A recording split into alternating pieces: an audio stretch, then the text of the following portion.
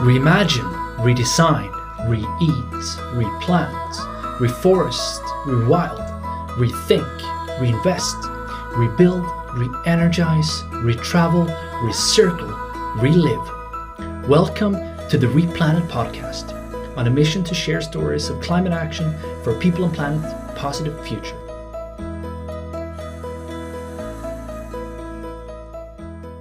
We are facing some of the biggest and most exciting challenges humanity has ever faced.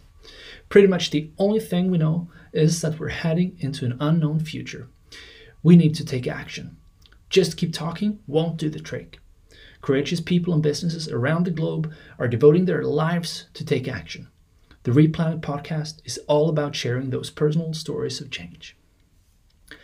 My name is Jacob, and I'll be your host on this show.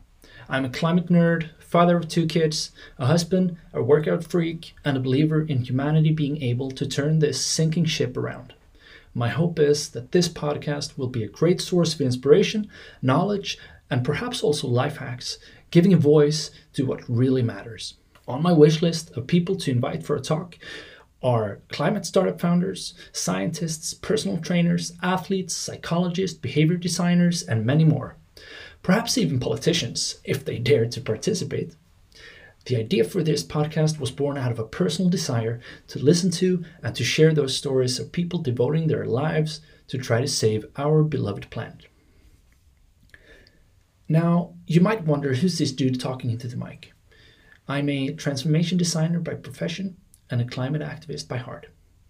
On a professional note, I'm just another guy in a suit, but I'm trying to use that position to do some good. I'm hired by some of the world's biggest and smallest companies to help them prepare for a future where there's only room for sustainable companies. In my profession, I help both startups and big corps to rethink how they will be part of creating a better future. I help these leaders and companies on their strategy, business development, and innovation, but also on the more soft parts, changing their organizational culture and DNA of their people. Because people tend to be very emotionally attached to and invested in their own history.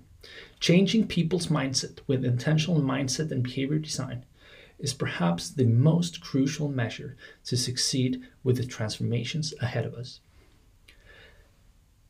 Having come across and worked with a lot of areas within the climate crisis, one that has really catched my attention is the future of food.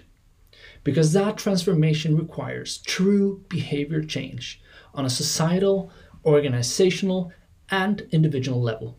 Something we as humans, groups, and societies are extremely bad at.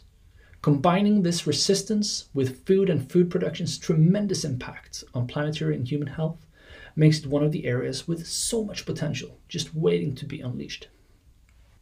On a personal note, for most of my life, my inner story was that I really cared about the well-being of this planet and that I wasn't doing too bad. I recycled my garbage, I took the bike everywhere, and when I had to go long distances, I often took the train instead of the car.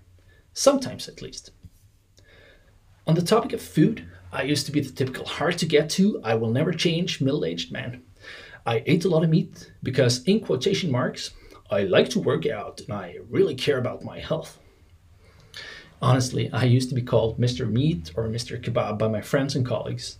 I was literally the least likely person to ever change what I chose to put into my mouth. But everyone has got a plan until they get punched in the face, right? After having had meat and dairy for every breakfast, lunch, and dinner for 32 years of my life, me and my family completely changed overnight. Ditching meat was not something I had ever considered, much less had the slightest desire to do. It sounded weird, unnecessary, right? Meat is good. Can it be that harmful? Gosh, didn't I know. The last 2 years, me and my wife have spent hundreds of hours researching this subject. Not because I care typically about food, but because I care about the planet. I'm lucky to have a doctor by my side, professionally trained to break down and analyze scientific reports regarding health and medicine, which I am certainly not qualified to do. And believe me, we have really tried to disprove all of the arguments both from a planetary health and human health perspective, just so that we didn't have to care or change. I'm still learning every day. I'm not perfect, far from it. But if I could change more people definitely can. I used to think that someone should do something about this until I realized that I am someone. And you, listening to this, you are someone too. This podcast is not about me, but I've noticed that by sharing the story of why and how this ordinary guy in a suit have made such big changes in his life, people around me tend to get curious and wanting to understand more.